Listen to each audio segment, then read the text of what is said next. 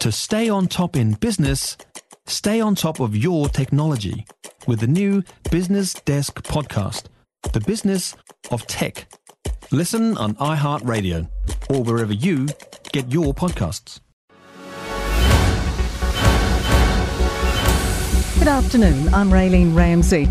This is your afternoon news fix for Wednesday, the 1st of February.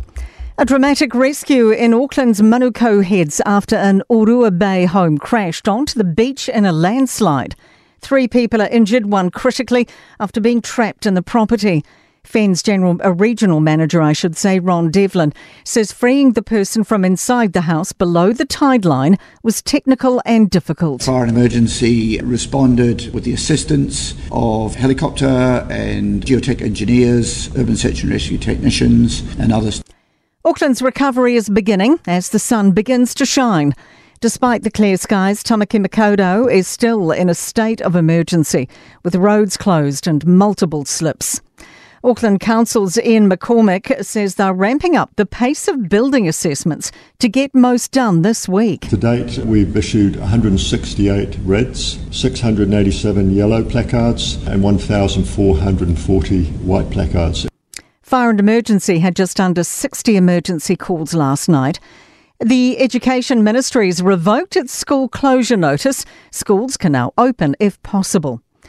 And Coromandel Peninsula Bay of Plenty in northern Gisborne and parts of Tasman still have heavy rain warnings, and tomorrow Westland. Teams are assessing Auckland's City Rail link for damage after being inundated with water. Chief Executive Sean Sweeney says the tunnels don't seem structurally impaired, but some equipment is likely to be affected.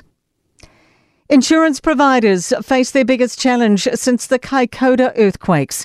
They've been swamped with claims since Friday. Some have flown in staff from Australia to help. Finance Minister Grant Robertson says the damage is significant. Certainly the biggest non-earthquake event that New Zealand has probably seen in terms of insurance. Not as big as the Kaikoura number of claims, but certainly a very significant event. And New Zealand's largest insurer, IAG, has set up information hubs in Auckland's Birkenhead and New Lynn for flood-affected customers. The centres can support clients of AMI, State, NZI, NAC, Lumley and Lantern, as well as insurance customers for BNZ, ASB, Westpac and the Cooperative Bank.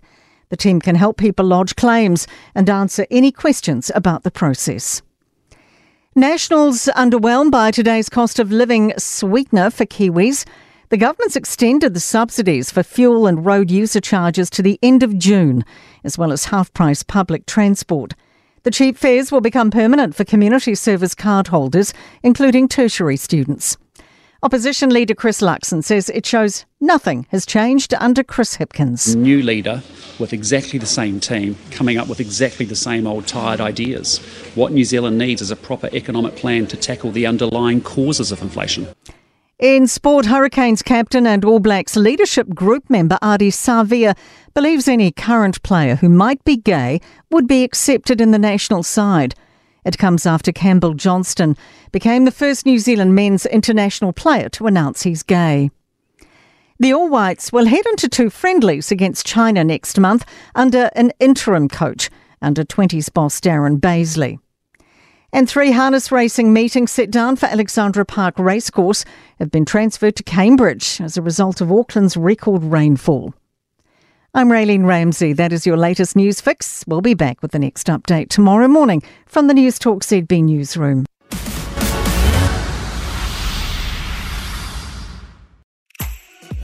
If you enjoyed this podcast, you will love our New Zealand Herald podcast, The Little Things, hosted by me, Francesca Rudkin, and my good friend Louise Airy. We focus on all the little things that you can do to make a positive impact on your life and to cut through the confusion from the health and wellness industry. Join us every Saturday to hear from the experts for all the tips and advice you need. Just search The Little Things on iHeartRadio or wherever you get your podcasts.